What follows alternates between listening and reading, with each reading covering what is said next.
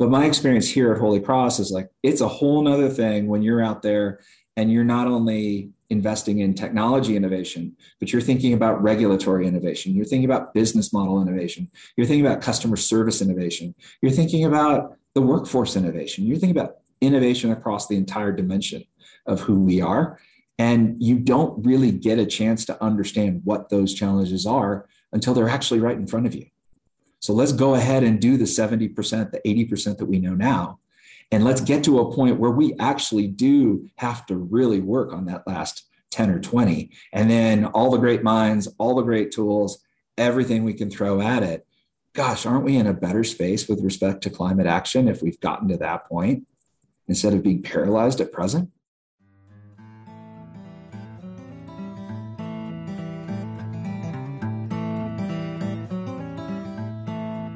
When he attends electric utility conferences, Holy Cross Energy President and Chief Executive Officer Brian Hannigan starts pulling out his hair when he hears utility folks describe their work as, quote, doing what they did yesterday. In our wide-ranging conversation, he explains how cultural change was the catalyst to setting this rural electric cooperative on a path toward renewable energy, a path that's been so successful they recently accelerated their goal from 70% renewable energy by 2030 to 100% renewable. Brian joined me in June 2022 to explain how the cooperative has been able to move twice as fast at half the cost on many of its clean energy initiatives. I'm John Farrell, Director of the Energy Democracy Initiative at the Institute for Local Self-Reliance, and this is Local Energy Rules, a biweekly podcast sharing powerful stories about local renewable energy. Brian, welcome to Local Energy Rules. Hi, John. Thanks for having me. Well, I was hoping you could start out by just sharing a little bit about your path leading to Holy Cross. How did you get into the position of leading a rural electric cooperative? It's a little bit of a random walk, John. I'm actually a weatherman and climate scientist by training, and started off my career really focused on the natural science related to weather and climate and everything around us. Along the way, I got distracted by the politics and the science and how they were intersecting, and I had an opportunity to finish my PhD and then go work on Capitol Hill as one of my first jobs as a staff member on the Senate Energy and Natural Resources Committee. I was handed a portfolio of energy efficiency, renewables, R&D oversight, a lot of things that really got me off in the direction that I'm in today with my career. That translated into a stint at the White House at the Council on Environmental Quality, looking at environmental review of energy and transportation projects, but also energy policy more broadly during the George W. Bush administration. I happened to be there at a time where we were starting to make the first significant federal investments in solar PV and wind and biofuels, and even exploring things like carbon capture and storage. So it was a really great time to kind of kick off a lot of things that are now really massively a part of the federal climate agenda. And that was great. But as you well know, you can serve in politics and policy, and it's a really intensive sport. And when it came time for my wife and I to start a family, we said, hey, let's find something else to do. I was fortunate to land with the Electric Power Research Institute with EPRI. I had a nice 7-year stint there in a variety of different roles: fossil energy, renewable energy, energy analysis, environmental science. And that got me into the utility industry. About 2013, I was given a really great opportunity to move to the National Renewable Energy Lab and start up their grid modernization practice. We had a facility called the Energy Systems Integration Facility that was sort of a distribution grid in a box. And we were invited to plug all sorts of things into it, right? Solar panels and batteries and electric vehicles and hydrogen electrolyzers, and, kind of make it dance and sing like any grid under any condition anywhere in the world. And it was super cool. Partnerships were a key there. And along the way, we began to partner with a number of utilities, including the one that I lead today, Holy Cross Energy. And that led into a conversation of, hey, all this research is really great, but how about we do this on the operational side? And so in 2017, I made the jump to operations, and it's been fast forward ever since. That's so great. So you come to this with really an incredible depth, both on the policy side and on the practical and engineering side. That's an amazing pedigree to come into running a small energy utility. Could you describe a little bit for folks what's the community like that Holy Cross serves?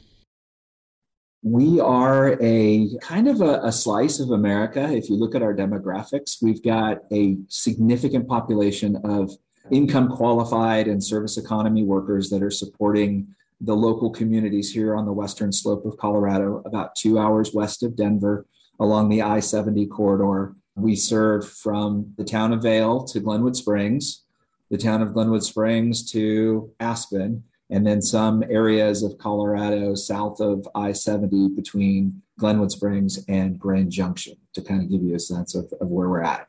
And so, yeah, we have the resort communities, the ski towns, the hotels, all of that. But we also have everybody that supports that. We have the teachers and the community activists and the moms and pops and kids and what have you. So it's a really eclectic mix.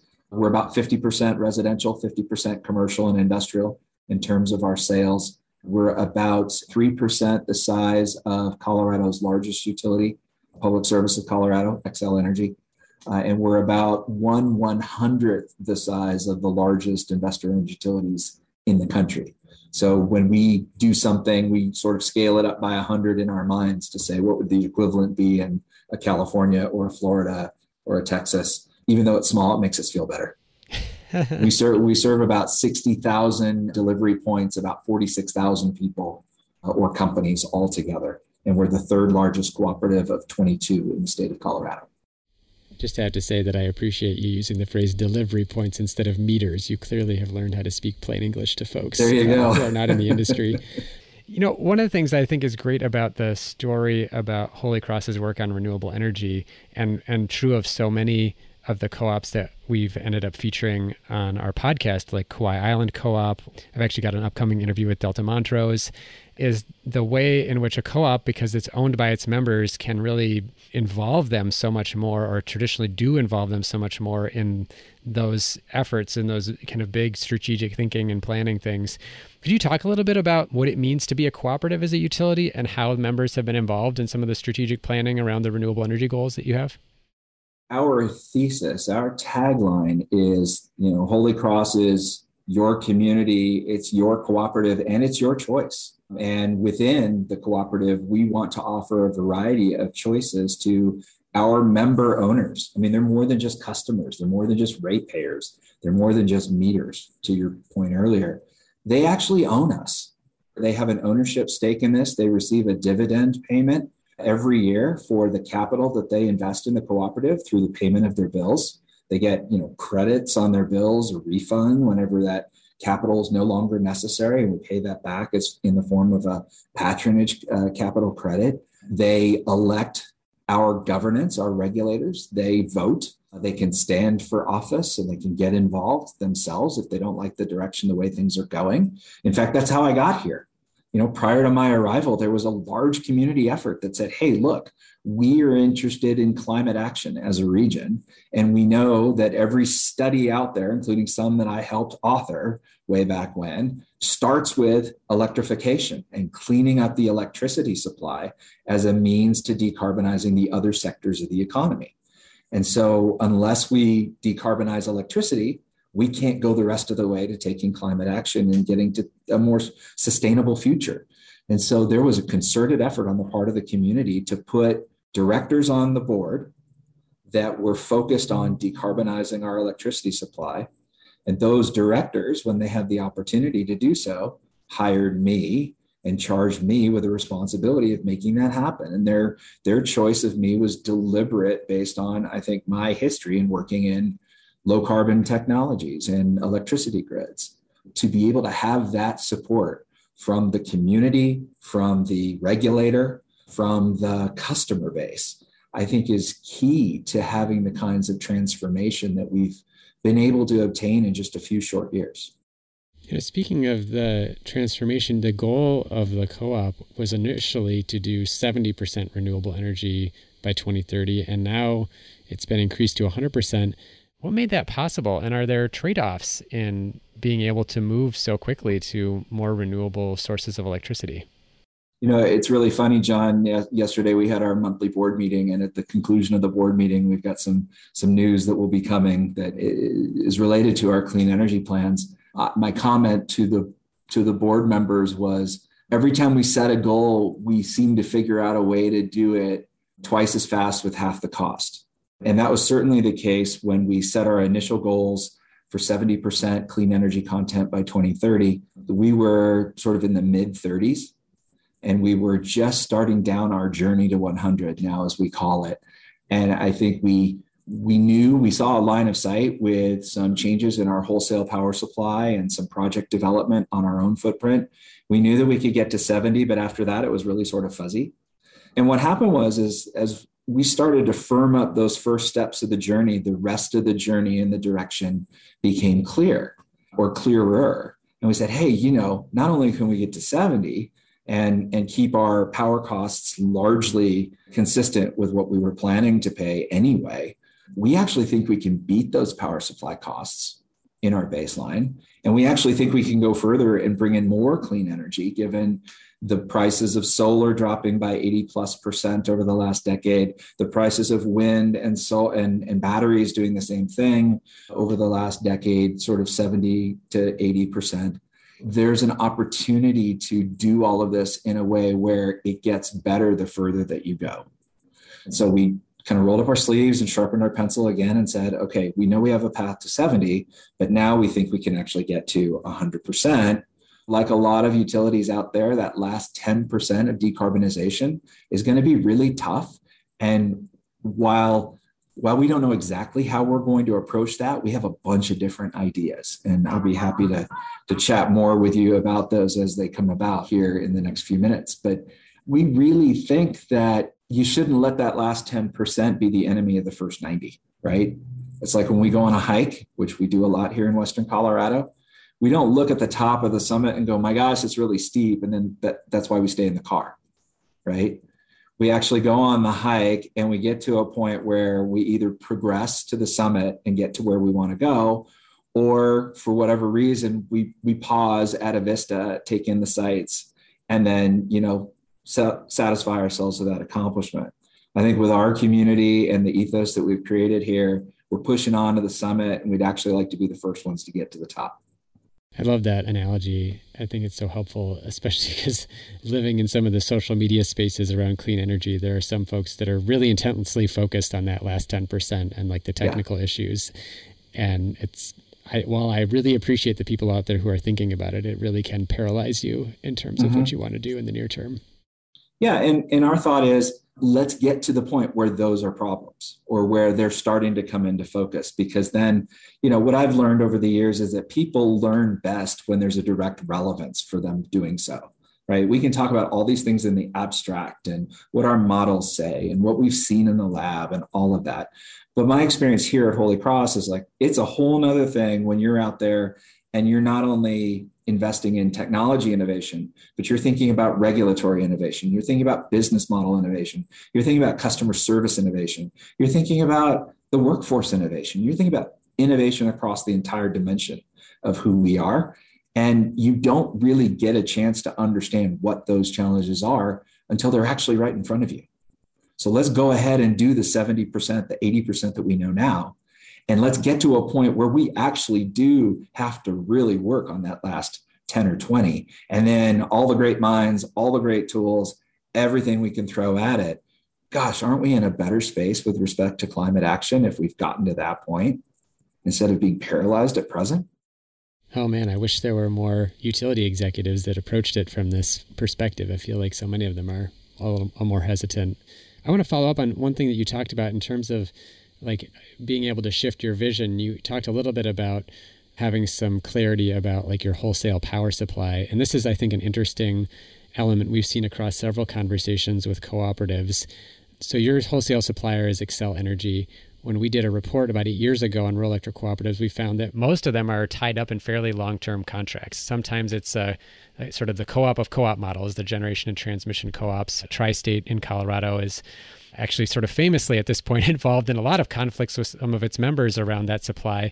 Have you had more flexibility than other co-ops? And, has your relationship with Xcel helped or hindered your progress toward clean energy? John, that's a great observation. And even for those of us that are wholesale electric customers of an investor-owned utility or another aggregator, we can often find ourselves in these full requirements contracts where we have no other options but to buy the power at wholesale. And what that does is that exposes us to market risk. that we ultimately then have to pass on to our consumers, our member owners, in the form of bills. And so I think a real imperative for all of us is that the relationship between wholesale and retail that we've had for the last century, where all of our investments were in the form of these long-lived centralized assets that were built because of an economy of scale, and they were primarily thermal and primarily fossil, right? The full requirements construct made sense at that point because you relied on your parent to protect you, to provide resource adequacy, to make sure that you had backstop energy and all of that stuff. Holy Cross was fortunate enough. We were once a part of a now bankrupt wholesale electric cooperative, a G&T, called Colorado Ute. It was a predecessor to Tri-State in many ways. A lot of the members of Colorado Ute, when it went bankrupt in the early 90s, went over to Tri-State and took on full requirements contracts there. We took on a wholesale power supply agreement with Xcel. 4 of us in the state did that at that time. But among the 4 of us, Holy Cross was the only one to negotiate the ability to purchase just raw wholesale energy from others at any point that it suited our interests. So we had the ability to buy it all from Xcel Energy, but we also had a contract provision that allowed us to buy it from a third party, a Black Hills, or as we see today, a wholesale market. And that turned out to be very fortunate because what that allows us to do is to enter into purchase power agreements with independent power producers where we purchase all of that energy from that project. So if, for example, we're looking at contracting for a wind energy project in Eastern Colorado, that will be delivered on the Xcel transmission system. It will replace the requirements contract purchases from Xcel. And given the formula rate that they have at Xcel and the PPA contract, we actually turn out to have a lower overall cost by going with this wind energy PPA. And you can imagine how if we do that over and over and over again, we can have a mix of utility grid connected resources, local clean energy resources in our footprint, like our solar plus storage projects that we have coming on this year, as well as market purchases and our relationship with PSCo, with Public Service Colorado. So it's a really neat way of hedging different sets of resources with different costs, with different load shapes. So we can take advantage of geographic diversity, we can take advantage of financial diversity, and it's paid a lot of dividends. And my guidance to anyone that's out there that's a retail electric provider is that they should be trying to negotiate a similar sort of relationship with their wholesale supplier. And wholesale suppliers should be open to these kinds of relationships because if done right, they can benefit both the parent and the kiddo. We have done things together with Xcel Energy on our respective transmission systems where we've worked together to improve the reliability of our respective grids. We've coordinated on distribution upgrades. Our distribution systems are intertwined and we support each other and feed each other energy, which we couldn't do if we were in a rigid set of, standard agreements. So I think it's actually worked out really well. And now that they're moving to clean energy, we're moving to clean energy. We're doing it together in a lot of different ways. They do innovations and programs, we pick it up and vice versa. To me, that's what the modern compact between wholesale and retail needs to start to look like. I love that you already brought up some of the local projects that you're thinking about. I think on your website, it said that local renewable energy generation is about 13% of your supply right now. And then you had this document called a travel guide to your 100% by 2030 goal. And you've already got a couple more like local solar projects, a goal about some more distributed solar. I think we already covered my initial question, which was, do you have flexibility to keep investing locally? It sounds like you do. Can you talk a little bit more, first of all, about just sort of like what are some of these local projects that are in your utility footprint? How do they fit in with the mix of other sources that you have? And are you planning to continue to like ratchet up the amount of electricity that you generate locally as part of your overall goal? We absolutely are, John. And in fact, it manifests in one of two ways. One is more distribution connected projects that are sort of 5 to 15 megawatts of capacity in size. We have a number of those existing projects already on the system, and we're adding 3 more in the solar plus storage where they're coupled together. We're bringing those on over the next 12 months, including one just around the corner from me here in Glenwood Springs at a community college campus, Colorado Mountain College campus, where it's 4.5 megawatts of solar, 15 megawatt hours of battery coupled together behind the DC inverter, so that in effect it's one power plant, but it has the ability to sort of throttle and brake, right? We can push solar and battery onto the system. We can push just solar onto the system. We can push the solar into the battery and keep anything from coming on the system. And it's a wonderful replacement for the gas turbine peakers that you see out there that are sort of managing that last 10%. I have to give credit where credit is due. You mentioned you're talking with the Kauai Island Utility Cooperative. David and his team, the manager, David and his team out there were kind enough to show me their solar plus storage projects at the end of 2019. And I literally came back saying, we need those. They were able to make those units ramp up as the rooftop solar on their system ramped down. And you could just sit there in the control room and watch them. And it was just this beautiful thing. And I said, ooh, I got to get me one of those. So we actually have 3 projects, the CMC one, and then 2 10 megawatt, 20 megawatt hour projects that'll deploy next year, one in Rifle and the other one at Parachute. So strategically located on our system. And I expect that we'll do more of those. Those add to a 12 megawatt biomass plant in the town of Gypsum, about 10 megawatts or so of distribution connected hydro resources, and then a 3 megawatt coal mine methane recovery plant where we're taking methane gas that would be leaking from an old closed coal mine. Obviously, methane has a huge greenhouse warming potential. So to mitigate that, we're actually taking the methane that would otherwise vent to the atmosphere, we're capturing it, running it through a combustion turbine, standard gas turbine, creating 3 megawatts of energy. The resulting carbon dioxide has a lower greenhouse warming potential. It ain't zero, but it's certainly better than the methane. And one of the things that we'd like to do is to figure out, okay, how do we maybe capture that carbon and re-inject it back into the mine at some point? We've got that project, and we've got potentially one other like it in our service territory near the town of Redstone, which is along a long, stringy distribution feeder that, one false tree fall and a few hundred people are out. So wouldn't it be great to co-locate this clean energy resource in a way that provides reliability and resilience as well? And those projects are just the utility scale ones. We then have a number of other programs where we're fostering investments in rooftop solar and more distributed community-based solar, working with our towns and our schools and our critical infrastructures, and then our individual members. We have a goal of establishing at least 4 megawatts of additional rooftop solar PV every year as part of our resource plan.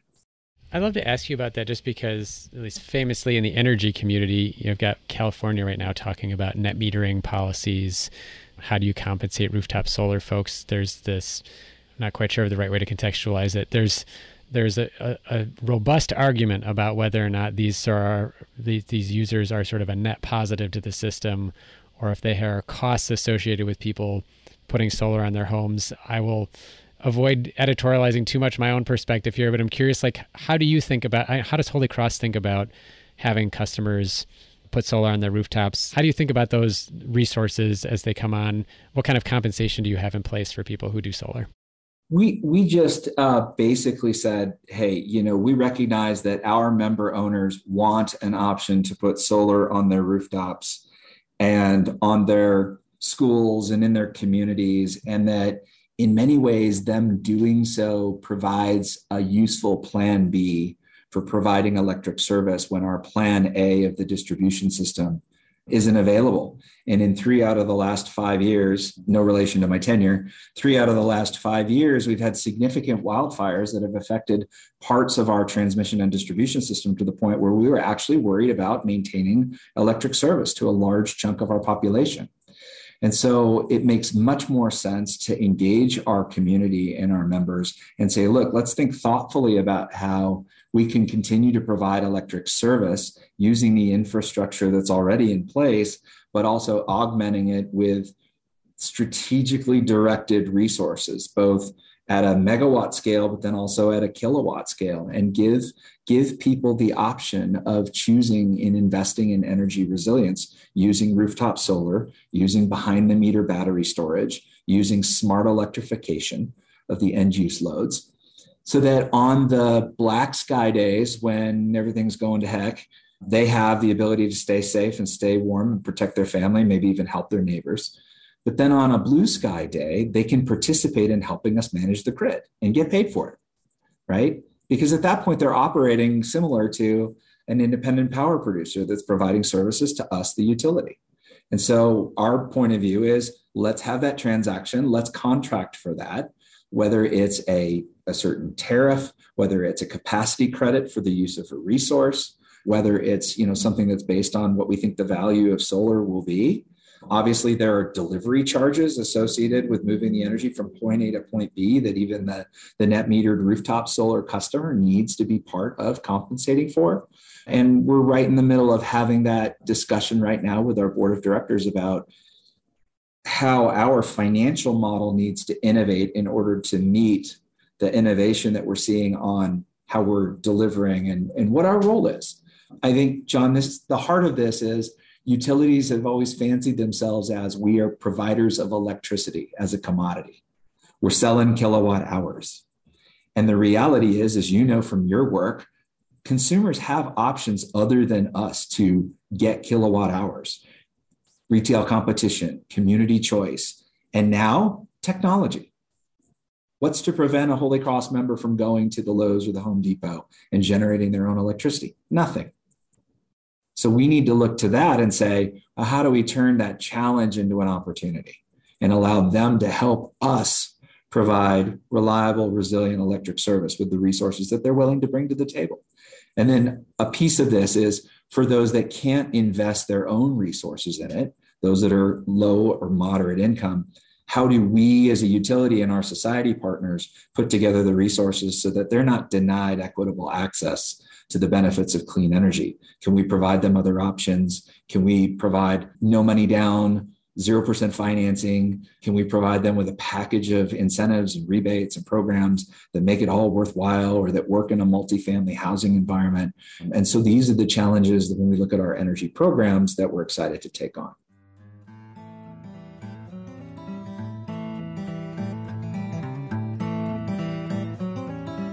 We're going to take a short break. When we come back, we talk about the role of economic development in the cooperative's plans, electrification and equity, and why culture change might be the most important step in the journey toward clean energy. You're listening to a Local Energy Rules podcast with Brian Hannigan, President and CEO of Holy Cross Energy, about its path to 100% renewable energy by 2030. Hey, thanks for listening to Local Energy Rules. If you've made it this far, you're obviously a fan, and we could use your help for just 2 minutes. As you've probably noticed, we don't have any corporate sponsors or ads for any of our podcasts. The reason is that our mission at ILSR is to reinvigorate democracy by decentralizing economic power. Instead, we rely on you, our listeners. Your donations not only underwrite this podcast, but also help us produce all of the research and resources that we make available on our website and all of the technical assistance we provide to grassroots organizations. Every year, ILSR's small staff helps hundreds of communities challenge monopoly power directly and rebuild their local economies. So please take a minute and go to ilsr.org and click on the donate button.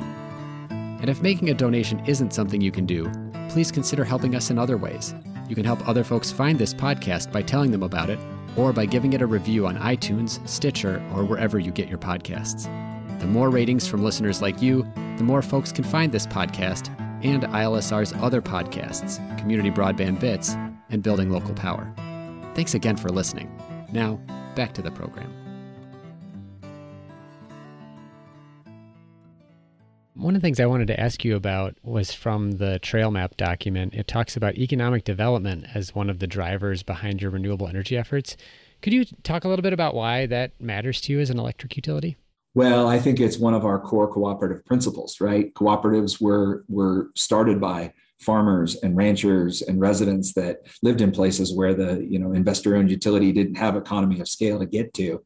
And part of the reason for electrifying was so that we could bring economic development to our region. It's why TVA was built. It's why the Rural Electrification Act was enacted as part of the New Deal. And I think that ethos is still very, very valuable today, because if we can provide not just reliable and affordable, but increasingly sustainable electric service, then companies and citizens who are motivated by environmental performance find us a preferential way to live and to play. And so I think that as part of this, our mission is to try to figure out a way that we can help create an economic development opportunity for the regions that we serve so that, to be blunt, if they're consuming more electricity and we're moving more electricity across the same size system, more or less, then the costs per unit of delivery go down.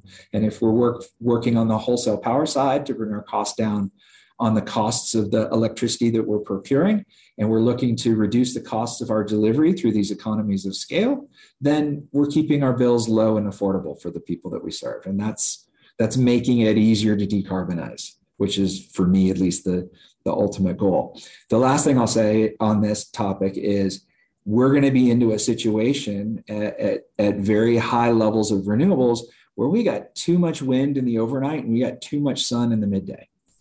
And so why wouldn't we sit there instead of paying a penalty for curtailing it? Why wouldn't we pay somebody an incentive to use it?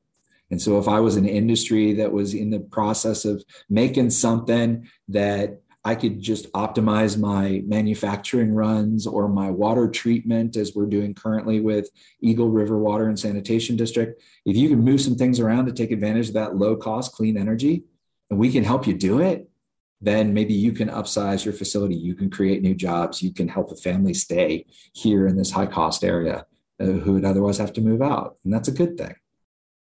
Yes, it feeds right into what I was interested in talking about around electrification. Speaking of kind of growth in demand on the grid, what do you see that looking like in terms of, you kind of harkened back to this very early in the conversation about electrification is key to climate goals.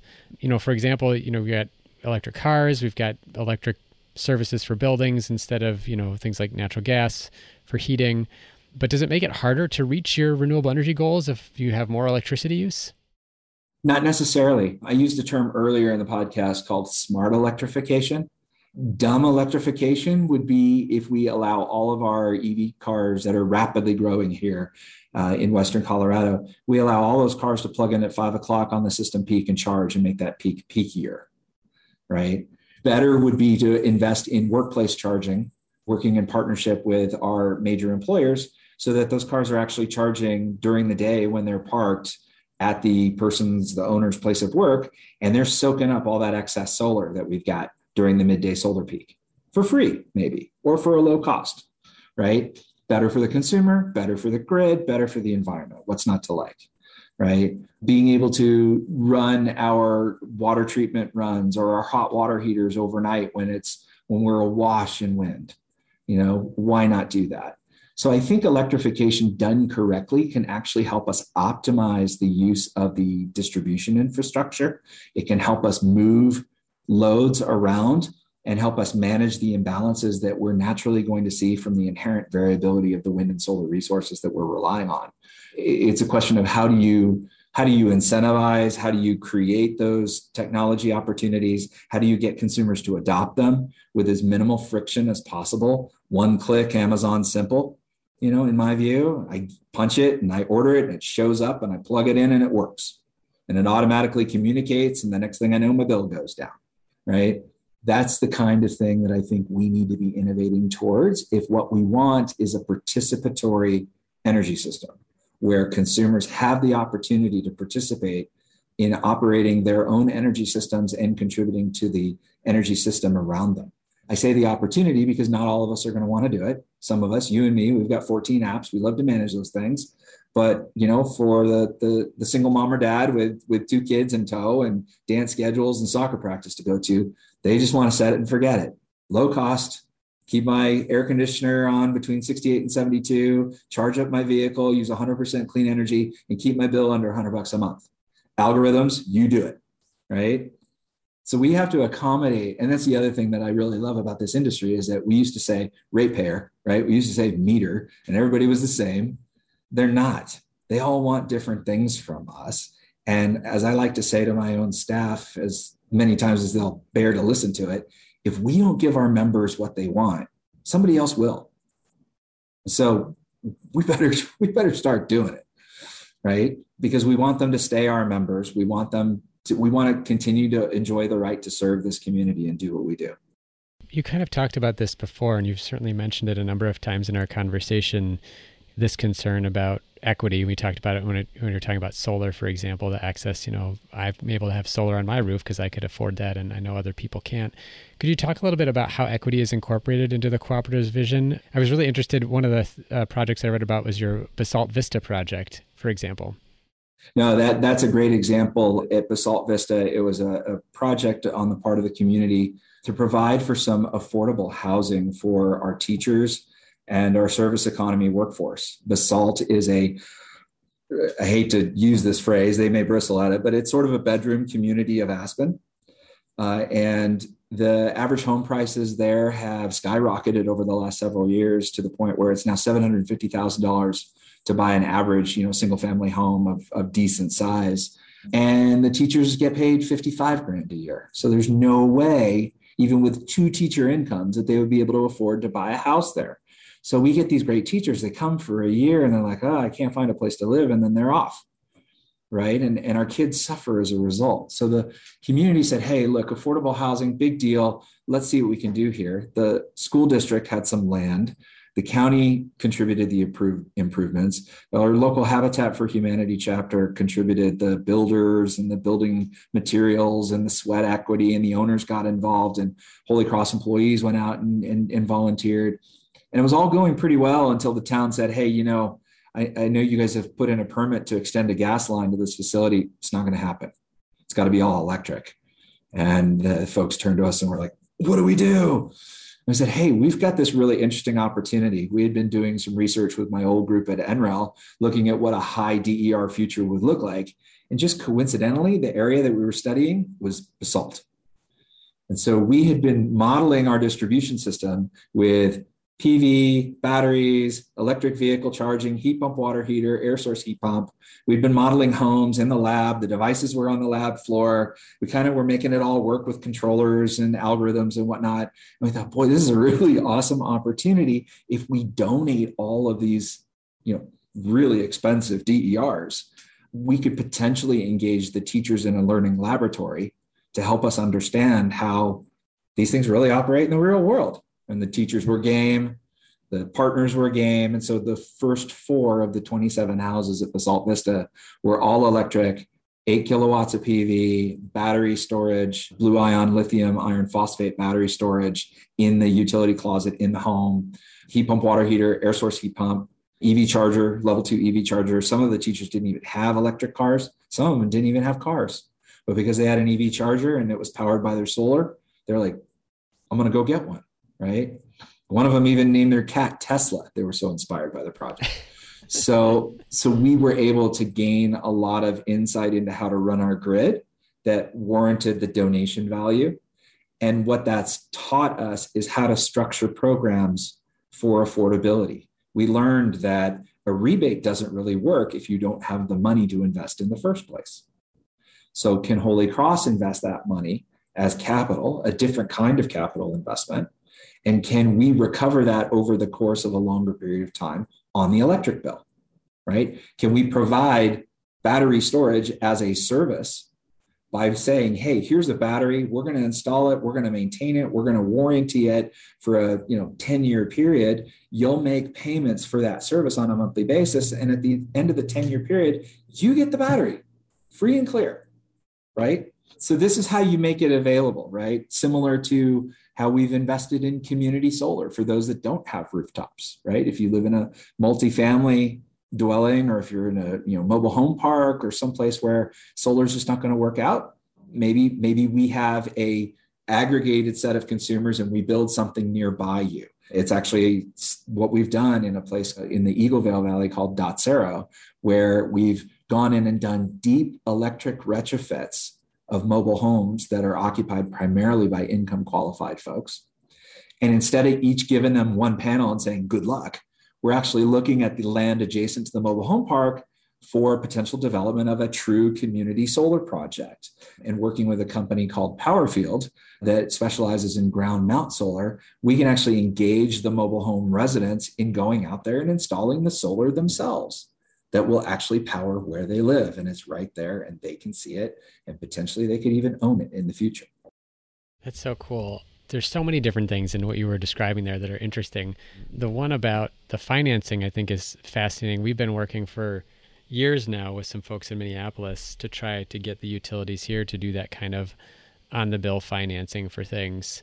And especially, I think the way that you're perceiving it as these improvements as a resource to the system, like a battery. I think Green Mountain Power in Vermont is also doing something similar. This idea that, the battery is much more than just like a backup for the customer. It can serve all these other purposes for the utility and still supply backup power to the customer. Just really intriguing the way that you're thinking about that. I'm kind of curious. I just want to throw something at you that I've been thinking about. A few months ago, folks from the nonprofit called HEAT out in Massachusetts were on a couple podcasts to talk about this idea of geothermal microdistricts as a way to provide all electric heating and cooling to homes. I suppose it would also supply water heaters, for example. What's interesting about it, of course, is that you have to be very systematic about it. You have to, go a whole neighborhood at a time. It doesn't really make sense to just do one off. Is that something, do you think electric utilities ought to be looking at, like getting into that business of sort of providing home heating and cooling? I mean, you already provide the cooling, right? You provide electricity to power someone's air conditioner. You power an air source heat pump for someone. Is that kind of thing, would it ever make sense for Holy Cross or another utility to look into? Well, I think, John, if you look at the Northeast and you look at the European utilities in Denmark and Finland and Norway, there actually are thermal utilities that are very much like what we are as an electric utility. And in our service territory where we are, winter peaking and heating is a significant source of greenhouse gas emissions, there is a lot of interest in our communities about ways to electrify heat that go beyond simply a boiler swap. And here's where some of my NREL experience comes to play. I ran the division that is called Energy Systems Integration. We didn't just call it grid integration because we were not just limited to looking at the electric dimension of energy. We also wanted to look at thermal. We wanted to look at fuel with hydrogen. We wanted to look at water and wastewater. And more importantly, we wanted to look at the links between them. So one of the things that we have been exploring for a while, and I think we're getting close to doing some work on, is how we can create a thermal version of a smart grid where the heat pumps and potentially heat storage, we have a large ice rink, for example, that rejects a lot of heat. Why are we throwing that into the atmosphere? Why can't we capture that, put it in a pipe somewhere? And, downtown Denver's got district heating systems that Xcel Energy is looking at saying, hey, you know what? Maybe that's, instead of being a pain in the backside to maintain, maybe that's a critical infrastructure that will help us provide heating services across large districts, similar to what you described.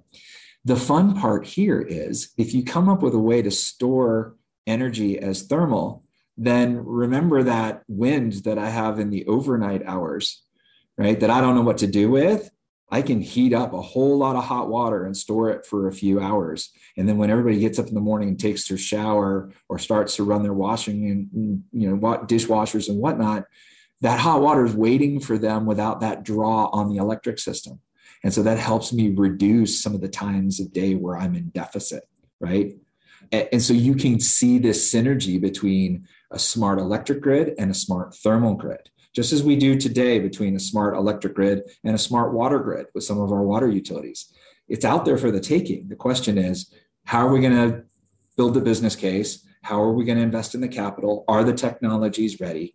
And those are discussions that are underway right now. And we've got a couple of communities that burn natural gas to heat their sidewalks and their public spaces to melt snow. And I'm like, okay, there's got to be a better way. So we're working on that.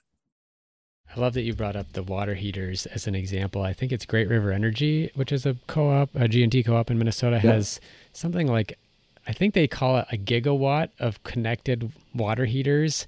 They're not necessarily storing the energy. They're just sort of shifting the load. They're saying, okay, we're going to have people preheat their water overnight when we have cheap wind, exactly that use case.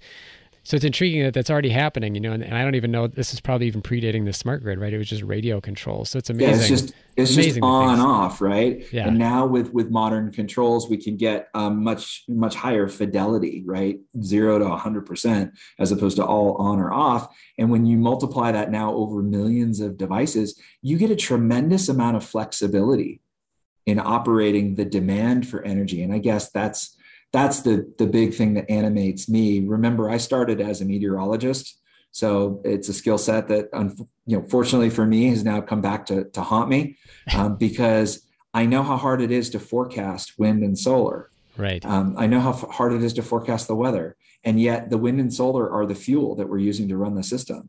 And so instead of dispatching our supply side to meet this fixed demand, we've actually flipped the paradigm on its head. We're going to be dispatching our demand to meet the available supply coming from the wind and the sun in a high renewables future. And that means we as grid operators have to have a ton more flexibility across the spectrum of sizes, from watts to megawatts, from seconds to hours and days.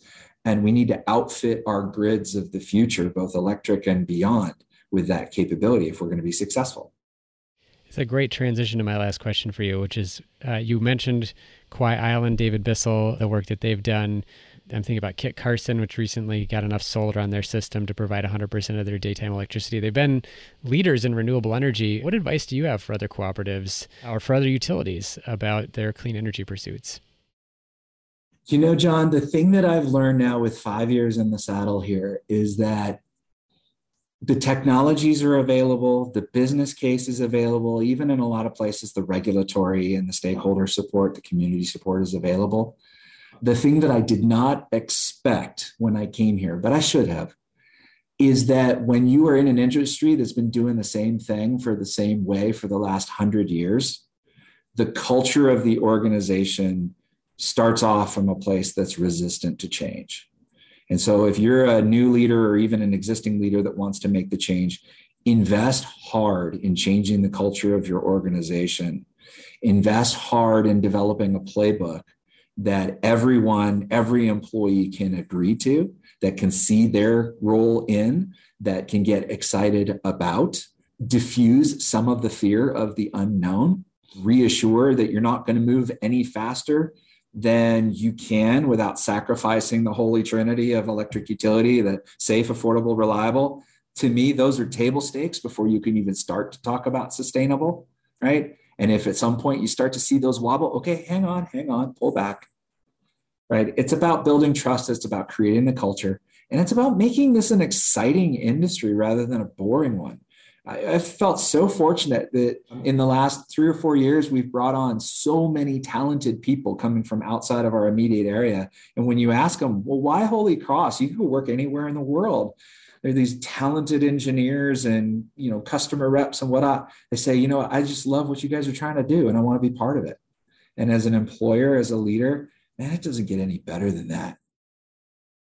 I love that. I think it's so funny too, because it makes me think of some of the stuff about banking regulation and the financial crisis. It's like, banks, I actually want to be boring. Right. But electric utilities in this time and in this age, we really do want to be exciting because there's so much exciting happening. And as you said before, and I just really love this, if you don't offer your members a service that they could get somewhere else, someone else is going to do it. And so you have to be exciting. And so that idea of cultural change just seems so central to what you're trying to do. And that's the other piece is be customer focused. Go and solve problems. Give your teams license to go figure stuff out. Somebody wants to put a large solar system on their roof because they can, and your regulations don't allow for it. Look at your regulations. Figure out how, right? And maybe you're willing to take that larger system if it comes along with a sign up for the battery storage program that you're offering that combines rebates and incentives and time of use pricing. And now this thing becomes a grid asset rather than a grid liability. Just, go and solve the problem, because that's what's going to make people happy. And that's what's going to get them investing in the climate action that we need today and in the future. Well, Brian, thank you so much for taking the time to talk with me. It's exciting to see the work that you're doing there at Holy Cross and to be able to share it with other folks who might not have been aware of all the exciting things that are going on. I hope that many, many people will pick up the phone and call you after this to ask more about what you've done, whether it's from culture change or just sort of the technological stuff that you're working on, or even that example of the affordable housing. Just so many great things that folks can learn from in the work that you're doing. Yeah, thank you, John. We are intentional in doing things that we hope other people will ask us about, because when they ask, we also get an opportunity to learn from them and some of the great things that are also going out there. And so all of us need to work together, because it's more than enough for any one utility to try to take on. Thank you so much for listening to this episode of Local Energy Rules, where I explored the success of Holy Cross Energy's transition to renewable energy with President and CEO Brian Hannigan. On the show page, look for links to the utility's 100 by 30 travel guide and its strategic plan, as well as some of its innovative program offerings like a utility-financed battery. We'll also link back to ILSR's 2014 report on rural electric cooperatives and several interviews with cooperative leaders, including Kauai Island Cooperative CEO David Bissell, Kit Carson's General Manager Luis Reyes, and many more. Local Energy Rules is produced by myself and Maria McCoy, with editing provided by audio engineer Drew Berschbach. Tune back into Local Energy Rules every 2 weeks to hear more powerful stories of communities taking on concentrated power to transform the energy system. Until next time, keep your energy local, and thanks for listening.